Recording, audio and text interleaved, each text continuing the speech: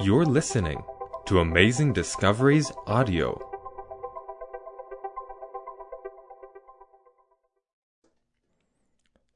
This is The Struggle is Real, Episode 1, with Loami Richardson. Welcome to Amazing Discoveries. My name is Loami Richardson, evangelist for Soul Outreach, and I'm excited to bring you this 10-part series entitled The Struggle is Real. I don't know about you, but I realized about 6 years ago when I first gave my heart to Jesus, I thought that everything was going to go smooth sailing. There was going to be no struggles. Just give your all to Jesus, right? And so when I gave my heart to Jesus in the form of baptism, it was about 6 months after that experience that I realized that, man, I was struggling. And I was struggling with things that I never thought I would, that I thought I fully surrendered to Jesus. But as the more that I prayed, the more that I studied, I realized that temptations can continue to overwhelm me. I continued to fall, and I didn't have this experience that I thought that I was supposed to receive when I first gave my heart to Jesus. But the more that I studied, the more that I prayed, I realized that the struggle is something beautiful. The struggle is an indicator, brothers and sisters, of our reality of Jesus' love in our hearts. And so what we're going to be doing throughout this 10-part series, the first three, we're going to be discussing more of a doctrinal, we're going to have a doctrinal foundation as we discuss the story of Nicodemus, the rich young ruler, entitled You Had One Job, which is going to be today's lecture. Then we're going to talk about the 10 virgins, the importance of the Holy Spirit. And then finally, the message of Revelation chapter 3, the Laodicean church, we're going to just dive into that and go unpack that. But then afterwards, we're going to go into a seven-step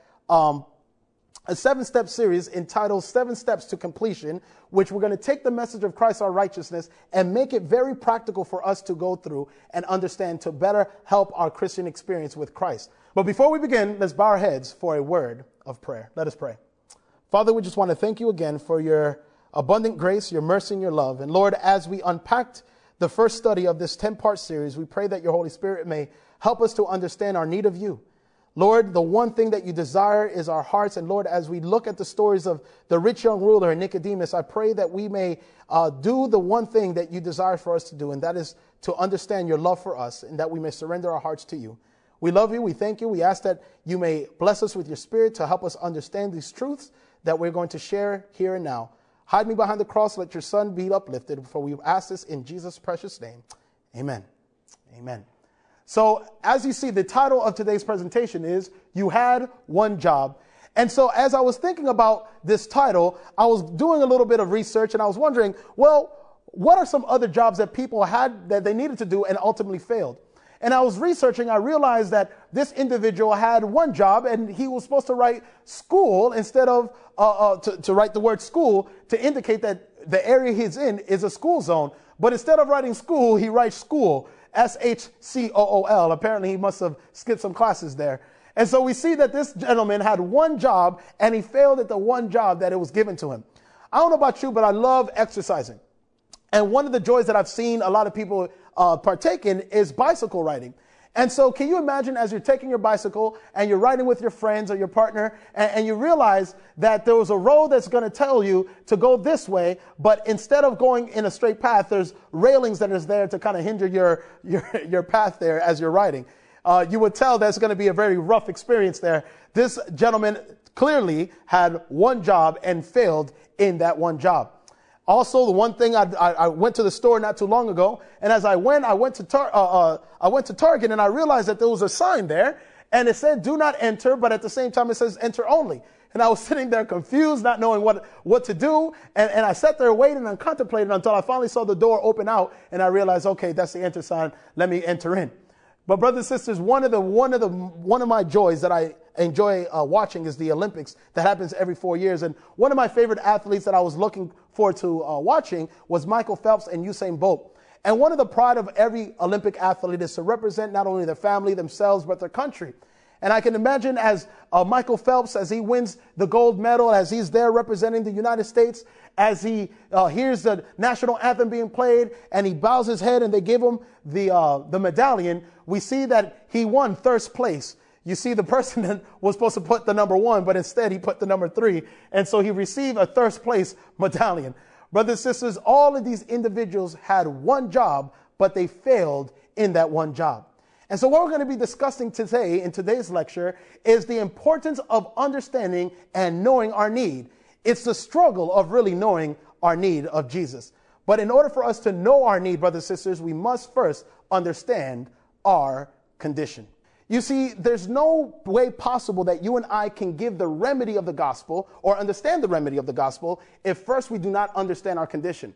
And in order for us to understand our condition, we must turn our Bibles to Revelation chapter 3, beginning in verse 14. So if you have your Bibles, just turn your Bibles to Revelation chapter 3, verse 14. As we see the last letter, a letter written to the last day church called the Laodicean church. And if your Bible is just like mine, you will see that the words are written in red. And if they're written in red, that means that's one person that's speaking specifically, and that man is no other than Jesus Christ.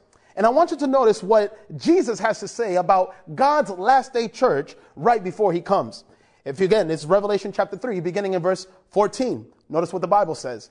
It says, "And the angel of the church of the Laodiceans writes, these things says the Amen, the faithful and true witness, the beginning of all the creation of God." Verse 15. Notice what Jesus says about his last day church. He says, "I know your works, that you are neither cold nor hot, and I could wish you were cold or hot."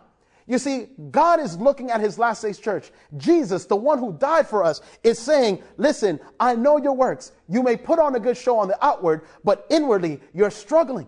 Inwardly, you pretend to be hot, but inside you're completely cold. And God's great desire in verse 15 is that I wish that you were cold or hot. But notice verse 16.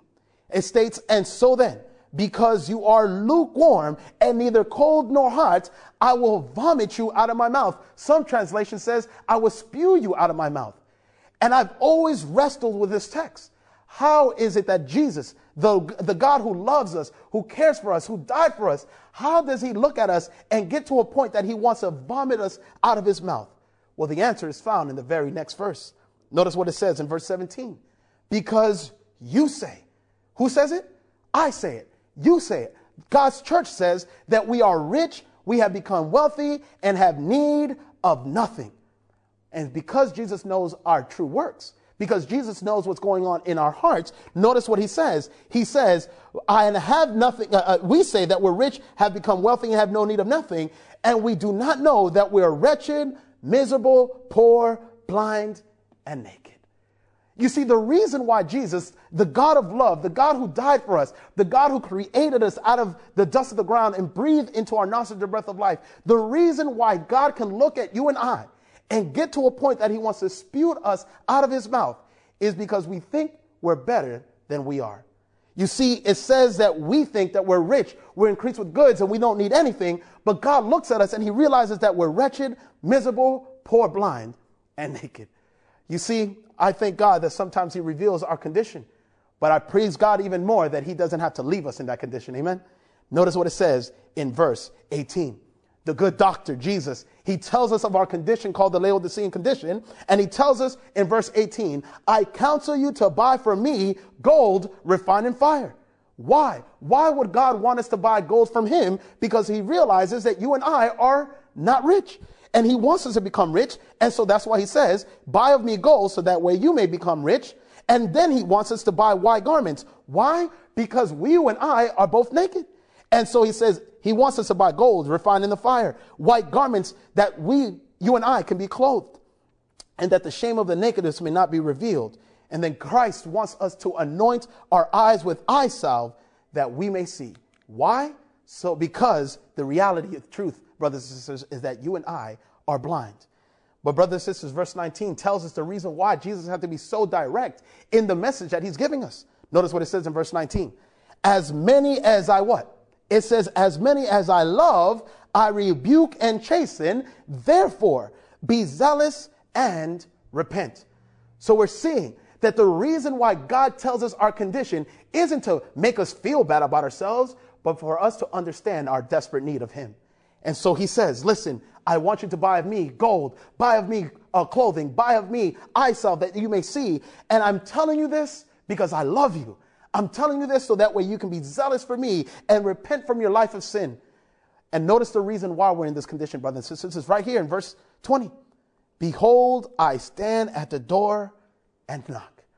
You see, the reason why you and I have come to a point where we think that we're rich, increased with goods, and no need of anything is because we have allowed Jesus to be outside of our hearts and not in. It states that, behold, I stand at the door and knock. If anyone hears my voice and opens the door, I will come into him and dine with him and he with me. And so, brothers and sisters, we see here in Revelation chapter 3 that our condition is that we're wretched, miserable, poor, blind, and naked.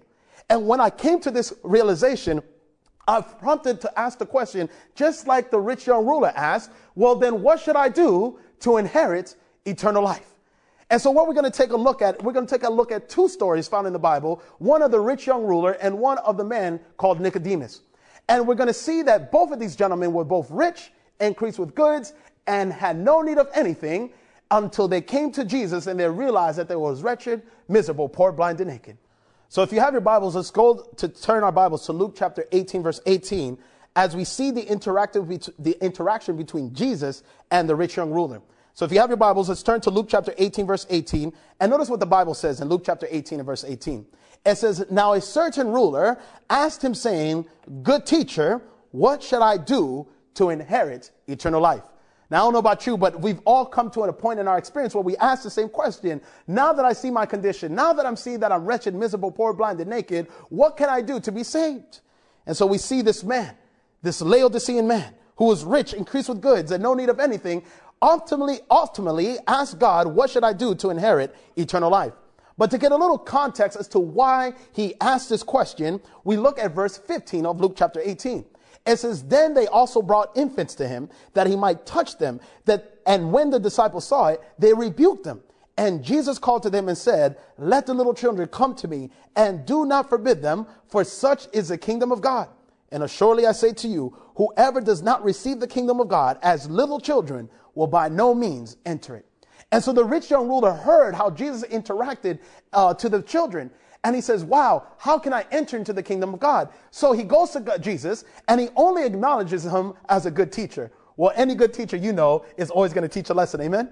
So notice what Jesus does in verse 19, the good teacher. Notice what he does in verse 19. So Jesus said to him, why do you call me good? No one is good but one, that is God. In other words, rich young ruler, do you understand who you're talking to? I'm not just a good moral teacher. I am the Son of God. And I'm going to make you a believer once this conversation is over. And so he says, if you want to enter into the kingdom of heaven, in verse 20, notice what it says. Jesus says, you know the commandments. Do not commit adultery. Do not murder. Do not steal. Do not bear false witness. Honor your father and your mother. And so the rich young ruler, knowing that he memorized the whole Old Testament by memory by the age of 12, he realized that, hold up, I've been keeping the commandments ever since I was young. But I want you to notice in verse 20 that when Jesus told him to keep the commandments, he only specifies 5. Now we know that the commandments are broken down into 2 points. Commandments to God, how we serve God, and then the last 6 are our service to man. And so when he says, do not commit adultery, do not murder, do not steal, do not bear false witness, honor your father and mother, the rich young ruler immediately understood, hold up, Jesus left one out. And so notice the response in verse 21. The rich young ruler, once he understood what Jesus was doing, notice his response. And he said, all these things I have kept from a what? From a youth. And then we see in verse 22 that Jesus says, he heard these things and he says, you still lack how many things? One thing. I want you to notice what Christ's Object Lessons states in page 391. It says his conception of the law was external and superficial. Judged by a human standard, he had preserved an unblemished record or character. So we see that his conception of God's law was one that was superficial, one that was external, but he was judging himself according to other people. So we see that the problem of the rich young ruler wasn't that he was comparing his life to the law of God, but that he was looking at the law of God as something external, something superficial, and that he was judging it based on a human standard, based on how other people was keeping God's law. And as he was looking at other human beings keeping the law of God, he came to the conclusion that, man, I'm pretty good. I'm not better than this I'm much better than this person. Notice what it continues to state. To a great degree, his outward life had been free from guilt. He verily thought that his obedience had been without flaw. he came to a conclusion that his life was perfect. He saw that his outward life was according to God's standard and God's will, but then he realized there was still something missing. Notice what it says as it concludes. Yet he had a secret fear. What was that fear? That all was not right between his soul and God. And so we see that the rich young ruler, as Jesus is telling him his condition, he says, if you want to inherit eternal life, if you want to be a part of my kingdom, just like these little children have a part of my kingdom, then I want you to keep the commandments of God. Do these things and you'll enter in. But the rich young ruler thought himself to be better than what Jesus was telling him he was. And so we see that he was struggling with something. He realized not everything that he thought was cracked up to be was the reality in his experience. He realized that in his heart there was something lacking. And you see, brothers and sisters, this is why in Proverbs chapter 14 verse 12 it states the following. Notice what Proverbs chapter 14 verse 12 states. It states in Proverbs chapter 14 verse 12, it says the following. It says, there is a way that seems right unto a man, but his end is the way of what? It says death. So the rich young ruler was walking down a path that he thought was okay, but it was really leading him to a path of death. And this is why, as he was examining himself, he realized there's something lacking. But when he was examining himself to other people that claim to hold true to the word of God, he realized, well, I'm much better than everyone else. And this is why 2 Corinthians chapter 10 and verse 12 tells us what we should not be doing. Notice what 2 Corinthians chapter 10 and verse 12 says. 2 Corinthians chapter 10 and verse 12. 2 Corinthians chapter 10 and verse 12. Notice what the Bible states, because this is what the rich young ruler was doing. Notice what it says in 2 Corinthians chapter 10 and verse 12.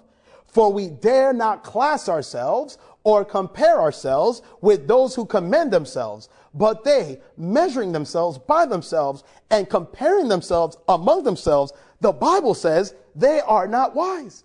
So if you and I come to a point where we can think that we can compare our lives to everyone else, the Bible says we are not wise in doing so. And so here it is that the rich young ruler wasn't examining his life to the law of God. He was examining his life to the other Pharisees and other believers around him. And as he did that, he realized, well, I must be better than everyone else. But the Bible says we do not compare ourselves with anyone else. If we do so, we are not wise in doing it. And so I want you to notice what Desire of Ages states as Jesus is having this conversation with him. See, Christ read the ruler's heart. Only how many things? One thing. He had one job. One thing he lacked. And notice the thing he lacked. But this was a vital principle. So what was the one thing that was lacking in the rich young ruler experience? He needed the love of God in the soul. There we see. We see that the rich young ruler had an understanding of the law of God. Externally, he seemed to understand how to keep it, and he compared himself to everyone else, and he says, hey, I'm better than everyone else. But the one thing that he was lacking was the love of God in the soul. And notice what it says. This lack, unless supplied, will prove fatal to him. His whole nature would be corrupted. By indulgence, selfishness was strengthened that he might receive the love of God. Notice what must be suppressed. His supreme love of self must be surrendered. And so we see that the rich young ruler, he compared himself to everyone else and he thought himself to be better than everyone. But when he came to the point where he realized there's something lacking in my experience, he said, I kept the commandments since I was a youth. I've gone to church. I've gone to Sabbath school. I participated in service. I was even in the church choir. There is still something lacking in my experience. And we see that the one thing that was lacking in his experience was a love for God. And unless the love of God was in his heart and his love for himself was suppressed, he was going to ultimately deal with the consequences of this dangerous path that was going to lead him to death. And so this is why it states in John chapter 13, verse 35, by this shall all men know that you are my disciples if you have what? If you have love for one another. This is how we know that we are true disciples of Jesus Christ, is how we respond to other people, and how we respond in when they do us wrong, how we respond in those moments where it's called to hate when God calls us to love. So the question is, if the one vital thing that the rich young ruler was lacking in his experience was the love of God, then the logical question we have to ask is, what is love? And the only way that you and I can understand what love is if we go to the love chapter. And it's found in 1 Corinthians chapter 13. 1 Corinthians 13 is known as the love chapter. And so what we're going to do is look at the principles of love found in 1 Corinthians chapter 13. Now, the English language does a very disservice in the word love. I remember talking to one of my students before, and she says, man, I love French fries. French fries is my favorite food. And I must admit, I love French fries as well. But then as she's conversating, she says, and I love my mother as well. I was thinking to myself, well, does she love French fries as much as she loved her mom? I hope not. Well, maybe. I don't know. Some people may love French fries more than they love their parents. But the problem is that the English language does a disservice when it comes to explaining love. So 1 Corinthians chapter 13 explains what love is. And so we're going to look at the principles and understand, as we read that quotation before, the one vital thing that the rich young ruler was lacking was the love of God in his heart. And so if you and I are lacking in our experience, if we're realizing that there's something that's just not, there's no connection, there's no spark, it seems like we're going through the emotions of our Christian and religious experience, then we have to analyze ourselves and say, well, am I comparing myself to others, or am I comparing myself to the law of God, and is the love of God in my heart? And so, brothers and sisters, this is the test. If we fail in any of these points, then it's safe to say that you and I are lacking in the love of God in our hearts. So notice, 1 Corinthians says that love suffers long. How many times do we go to work, go to school? There may be coworkers or even classmates that bothers us. And we say, man, if you say one more word, I'm going to have to pop you in the mouth. We might have to get into a fight. But the Bible says love suffers long. And we see that sometimes in our experience, we don't necessarily suffer long with those who do us bad or who does evil to us. We at times don't suffer long with those who are called to for us to be patient. But notice, it says that love is kind. Do we say a kind word to those who frustrate us? Do we show kindness to others who don't deserve it? How about this? It says love does not envy. We may be stepping on some toes now, because I know that there's some people that I know that get envious about the positions that they have. How did this person get this position at my job? I've been here for 15 years. I've worked hard, and this person works half as hard as me, but because he knows somebody, he was able to get that promotion. But the Bible says that love does not envy. Love does not envy of people's positions or possessions. If we think we're passing the test so far, how about this one? Love says it does not parade itself.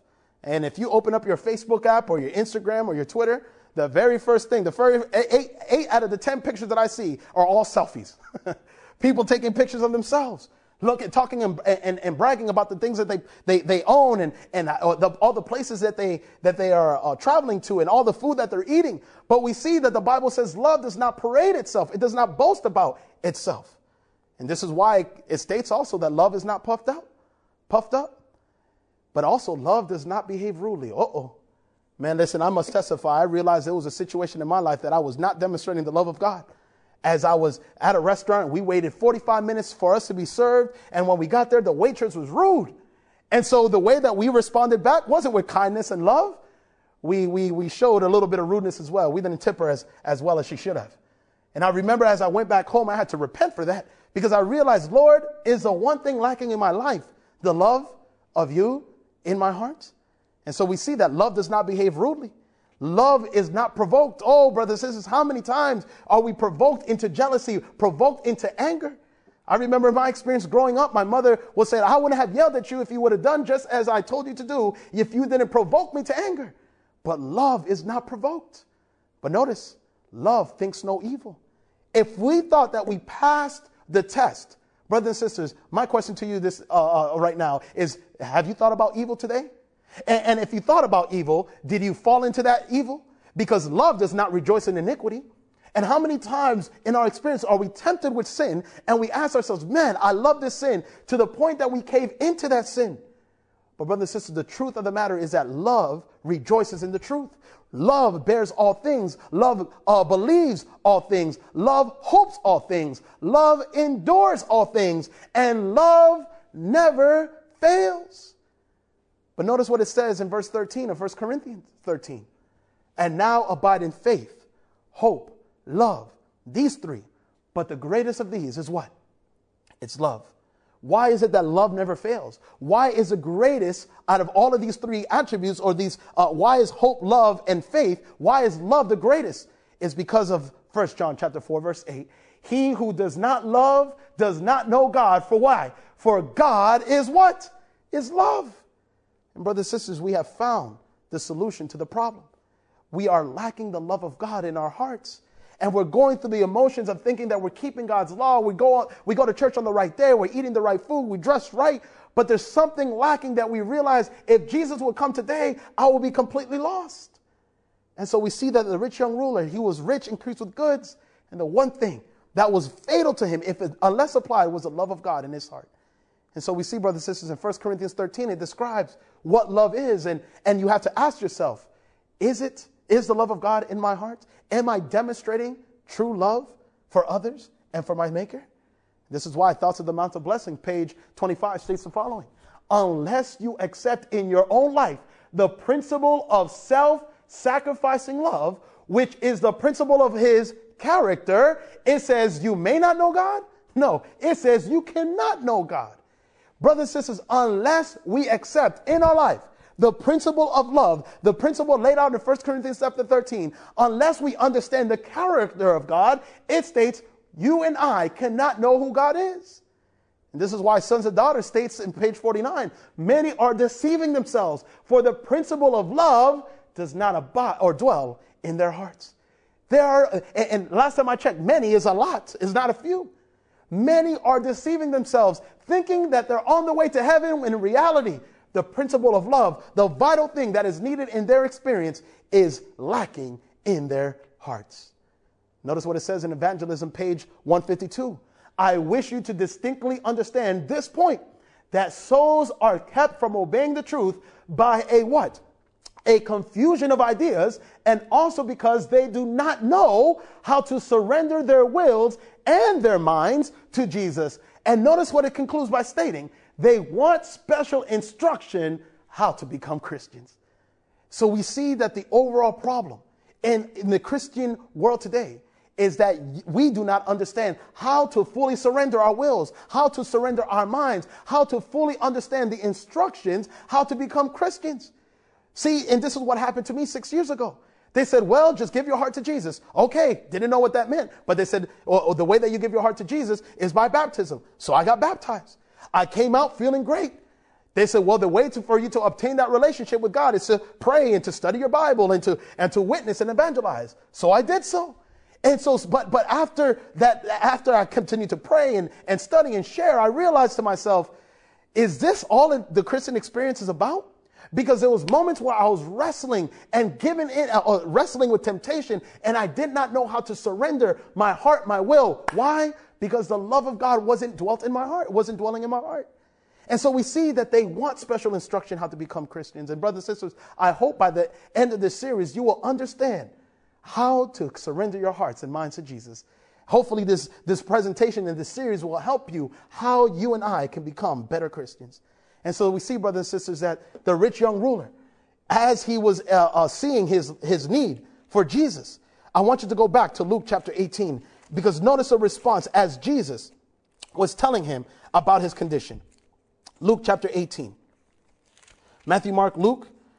And notice what it says in 18. Notice how the story concludes. In Luke chapter 18, Jesus said, you still lack one thing. Sell all that you have and distribute to the poor, and you will have treasure in heaven, and come and follow me. You see, the rich young ruler had one job, and the one job was for him to surrender his heart to Jesus. And so Jesus was exposing himself that his problem was that he loved his possessions more than he loved Jesus. And Jesus says, listen, if you want to be a disciple, if you want to be a follower of mine, you must surrender that one thing that will keep you from entering to heaven. Sell all that you have. That was the test. Give to the poor. Come and follow me. And you would think, brothers and sisters, think about this for a second. If an angel, your guardian angel, came down from heaven and told you, listen, you are beloved Laodicean. All of the universe is watching you, and we're rooting for you. And I just want to let you know that 99%, you are 99% where you need to be. Man, how many of us will be excited about that? 99%. I'm almost there. I'm thinking I'm at least 17, 18%, not 99. But imagine your guardian angels telling you you are 99% where you need to be, and there's only one thing that you must surrender. How many of us will be excited about that news? I know I would be. I would be like, tell me the one thing. But we see the one thing that was revealed to the rich young ruler. Notice his response in verse 23. But when he heard this, he became very sorrowful, for he was very, what? Rich. You see, he was rich, increased with goods, no need of anything. Once Jesus told him that he was wretched, miserable, poor, blind, and naked, we see that the rich young ruler looked at the love of God. He looked at what Jesus was offering him. And he looked at his possessions, and he says, I love my possessions more than I love him. And he went away sorrowful in his experience. The reason why he went away sorrowful, the reason why he continues to struggle in his experience is because he did not know how to surrender the one thing that was needed for him to be complete in Jesus. And so, brothers and sisters, this was the experience of the rich young ruler. This is the experience that many are having today. But I want you to notice another example. The other example is found in John chapter 3, beginning in verse 1. This is talking about the Nicodemus. And I want you to notice in John chapter 3, beginning in verse 1. Here's another gentleman that was rich, increased with goods, and no need of anything. And I want you to notice in John chapter 3, beginning in verse 1. Notice what it states in John chapter 3, beginning in verse 1. There was a man of the Pharisees named Nicodemus, a ruler of the Jews. This man came to Jesus by night and said to him, Rabbi, we know that you are a teacher come from God, for no one can do these things that you do unless God is with him. So we see that Nicodemus, another Pharisee, one who was rich, increased with goods, and he felt like he had no need of anything, came to Jesus at night. And it's interesting, all of these individuals come to Jesus where no one can see them, or they just acknowledge him as a good teacher. But now we're seeing, well, we know that you're a good teacher for the simple fact that you can perform miracles.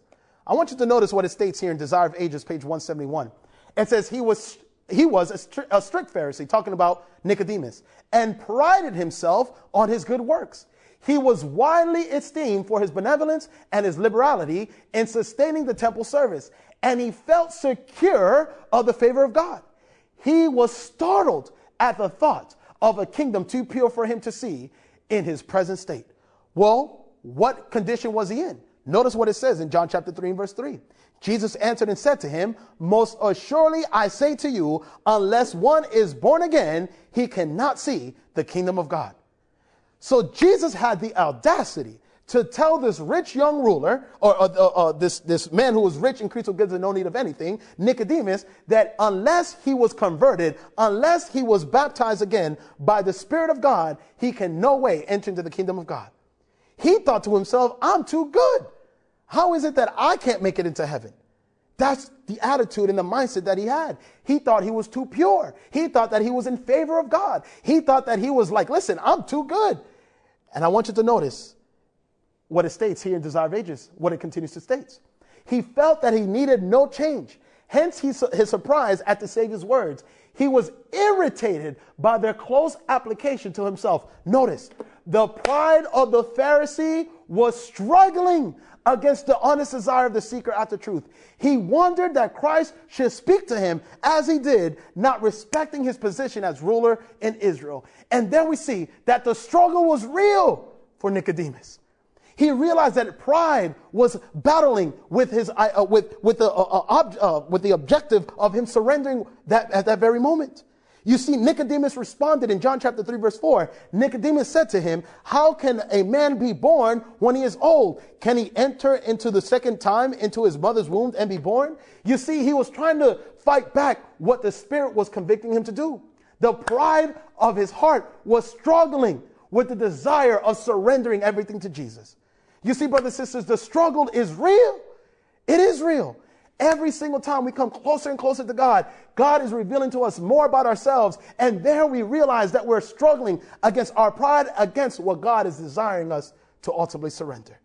And so we see that the story continues in John chapter 3 and verse 3 through 7. Notice, it says that most assuredly I say to you, unless one is born again, he cannot see the kingdom of God. Nicodemus then replies by saying, how can a man be born when he is old? Can he enter into a second time into his mother's womb and be born?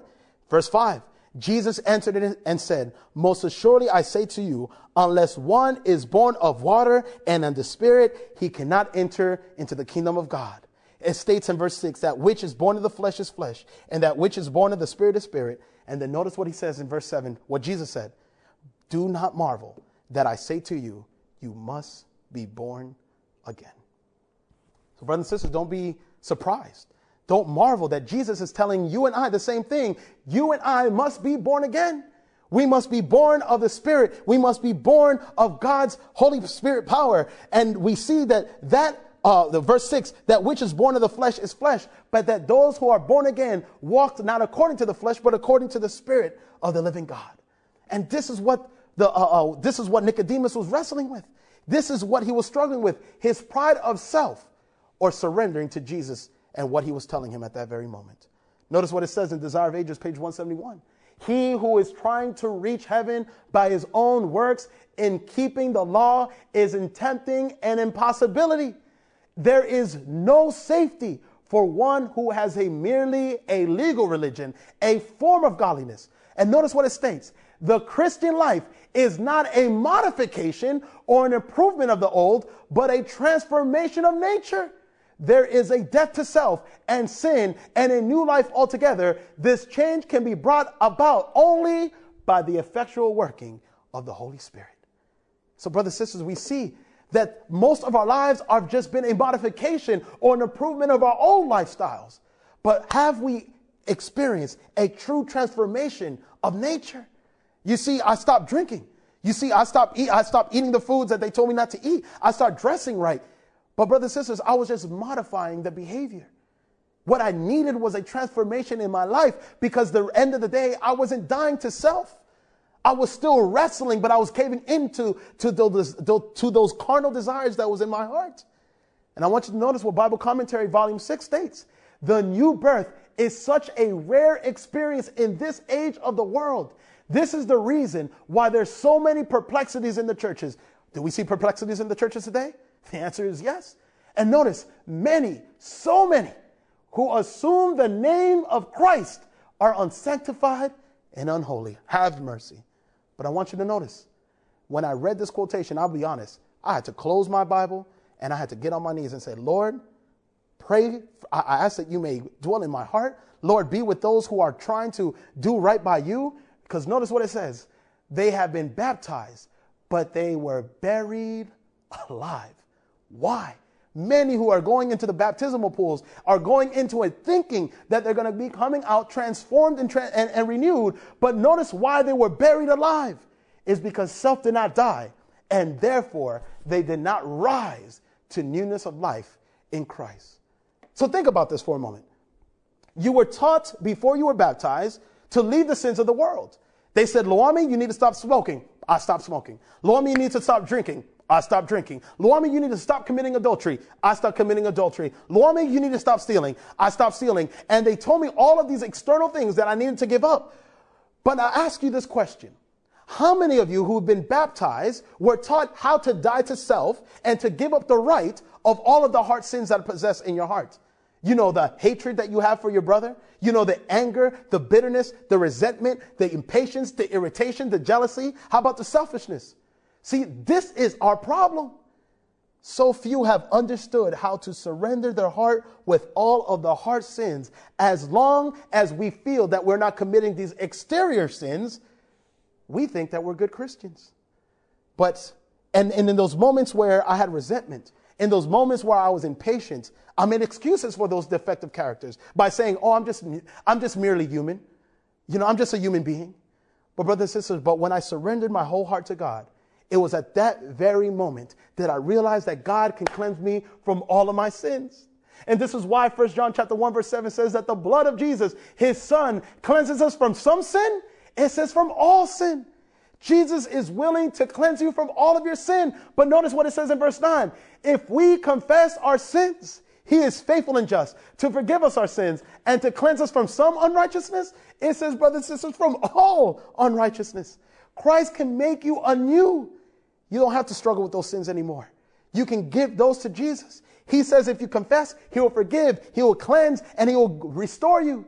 This is why it says in 2 Corinthians chapter 5, verse 17, for if any man be in Christ, he is a new creature.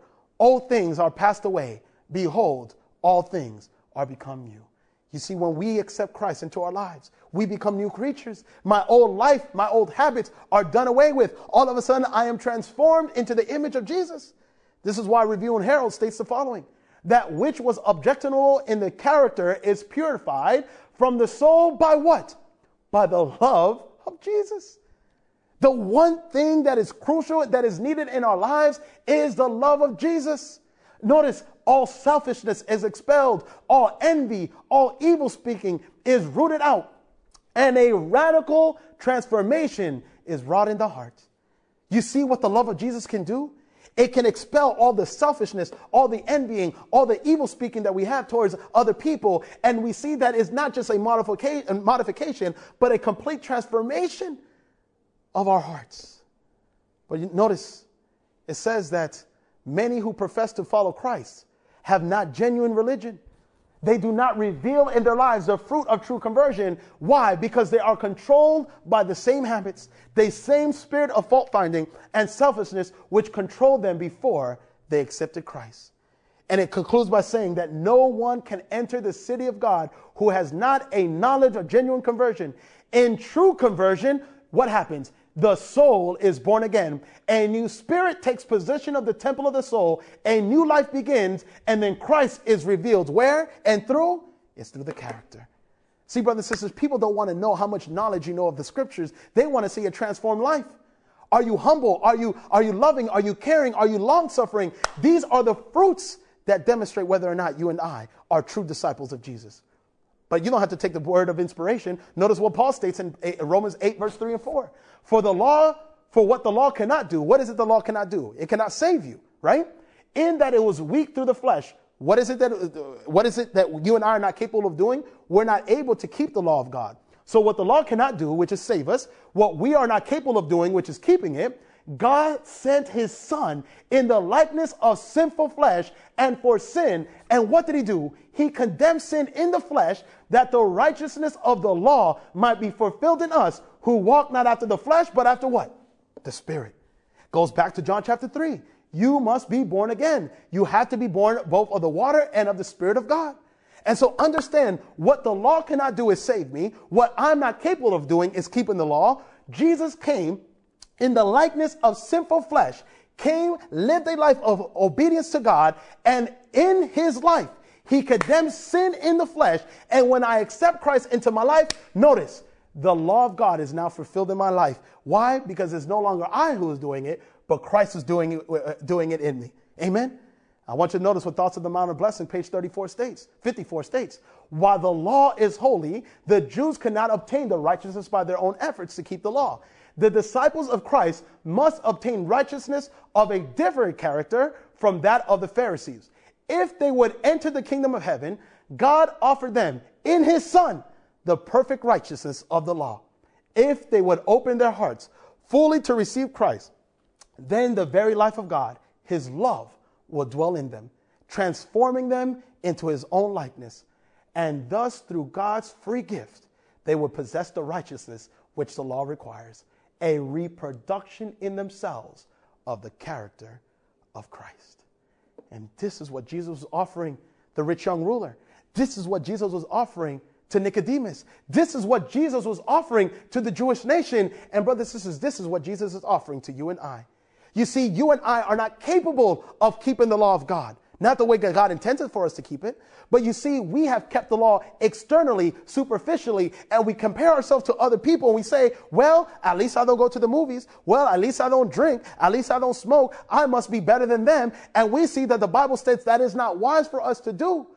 But through God's free gift, the righteousness that is required for us to enter into heaven, brothers and sisters, it's offered by the free gift of Jesus. And as he enters into our hearts, he reproduces in us a character that reveals the love of Jesus. And brothers and sisters, when Nicodemus started to understand his condition and what Jesus was offering, I want you to notice what Desire of Ages, page 175 says.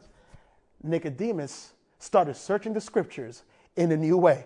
Not for discussion of theory, but in order to receive life for the soul. He wasn't studying anymore to try to prove doctrinal discourses. He was trying to find the words of life. And this is why we forget that John chapter 3, verse 16 was in context of what he was talking, it was in the context of the conversation he was having with Nicodemus. He says, Nicodemus, my Father loved you so much that he sent me to save you. And I'm not here to condemn you. I'm here to save you. I came to love you. I understand what you're wrestling with. I understand the sins that you continue to fall into, but I did not come to condemn. I came to save. And once Nicodemus understood that that message was for him, it's changed his life forever. He started searching the scriptures in a new way, not for theory, but to receive the words of life in his soul. He began to see the kingdom of heaven as he submitted himself to the leading of the Holy Spirit. And so we see the Spirit was leading him into all truth. He was understanding the love that Jesus had for him and what Jesus wants to do in his life. But notice what Steps to Christ states. We have flattered ourselves, as did Nicodemus, that our life has been upright, that our moral character is correct, and we think that we need not to humble the heart before God like the common sinner. You see, our natural disposition is to be like Nicodemus. We flatter ourselves into thinking, oh, well, I'm good. I have a good moral character. I think I'm okay. I don't need to humble my heart before God. But notice what takes place. But when, brothers and sisters, but when the light from Christ shines into our souls, we shall discern the selfishness of motive, the enmity against God that has defiled the very act of life. Is when we see the cross, is when we see the life of the love of Jesus as he stretched out his arms for you and I. Is at that very place is where we're able to discern the selfishness of my motive heart, that I was my enmity against God and how I defiled myself with every temptation that I fell into. But notice, it's when I realize my nothingness, is when I see the beauty of the cross. It's at that point that we shall know that our righteousness is indeed as filthy rags, and that the blood of Christ alone can cleanse us from the defilement of sin and renew our hearts in his own likeness. Brothers and sisters, it's not until we look at the cross, it's not until we see Jesus for who he truly is, that we will see our nothingness, that we'll see all of our right doing is indeed filthy rags. And it's only by the blood of Jesus that allows us to be cleansed from every sin that is in our lives. Brothers and sisters, can I tell you a little bit more about Nicodemus? You see, Nicodemus, as he heard this message, he was the only one who offered money for the tomb of Jesus. It was him that provided the tomb in which our Savior lays his head, where he laid his head. Brothers and sisters, when you read the Acts of the Apostles, the early church was struggling. They were struggling to try to get this message forward. And do you want to know who supplied the funds for them to continue to move forward? It was the funds of Nicodemus. He sold everything that he had, brothers and sisters, so that way the gospel of the good news and the love of Jesus can go throughout the entire world. You see, Nicodemus understood his need of Christ. So we see the two parallels of this story. We see the rich young ruler, and we see Nicodemus. Both rich, increased with goods, and no need of anything. And when Jesus says, listen, the reality is you are wretched, miserable, poor, blind, and naked. Once they understood the condition, there's only two responses. Do we surrender to God and allow his love to transform us, to allow the good fruits that he wants to produce in us so that others can see that we are truly disciples of Jesus? Or do we walk away sorrowful? Because that one thing that Jesus is telling us to surrender, we do not want to surrender. This is why Jesus says, if you love your mom more than you love me, you're not worthy. If you love your father, if you love your husband, your wife, your kids, if you love them more than you love me, you're not worthy of me. And we see that the rich young ruler loved his possessions more than he loved Jesus. And he walked away sorrowful in his experience. But when Nicodemus saw that it doesn't matter about my possessions, it doesn't matter about my titles, what I want is a love in my heart. I want to be renewed. I want to be transformed. Is when he understood his lack and his need, is when Christ was able to supply. And so we see, brothers and sisters, that our great question that we should ask ourselves as we conclude is a great burden of every soul should be this. Is my heart renewed? Is my soul transformed? Are my sins pardoned through the faith in Christ? Have I been born again? That's the question. Has my heart been renewed by the love of Jesus? Has my soul been transformed by his love? Have the sins that I've been holding on to for all these years, have I confessed them so that Christ can forgive me for them. But the last question that we should ask ourselves, brothers and sisters, have I truly been born again? Have I been renewed by his love? Am I producing the fruits that are necessary for others to see his love in my heart? And how do we get to that point, brothers and sisters? It's no other than looking at the cross. It's looking at the great sacrifice that Jesus was willing to offer in laying down his life for you and I. As the old hymn states, turn your eyes upon Jesus. Look full in his wonderful face, and the things of this earth will grow strangely dim in the light of his glory and grace. Have you beheld Christ? Do you understand his love for you? Has his love transformed you to want to surrender all to him? Brothers and sisters, this is who we are. We are wretched. We are miserable. We are poor. We are blind. We are naked. But by his grace, once we understand that this is our true condition, Christ says that he will empower us, he will cover us, he will forgive us, and he will allow us to be able to see, and we'll be able to live rich in the abundance of his love. Meditate on his cross. Meditate on his love for you. Meditate on what he has done for you and I. And I guarantee you, as you continue to behold Jesus on that cross, your hearts will be subdued to his love for you. As we conclude, let's bow our heads for a word of prayer. Father, I just want to thank you again for allowing us to be reminded of our desperate need of you. Lord, our condition is that we're wretched, we're miserable, we're poor, we're blind, and we're naked. But Father, because you are not in our hearts is why we think we're rich, we're increased with goods, and we really have no need of anything. And so, Father, today we want to surrender this to you. And what is that thing that you want? It is our hearts. Lord, we've realized that the one vital thing that we need in our experience is your love in our hearts. And so, Father, please embrace us with your love. Allow us to understand more about your Son and his great sacrifice for us. We love you. We thank you. For we ask this in Jesus' precious name. Amen.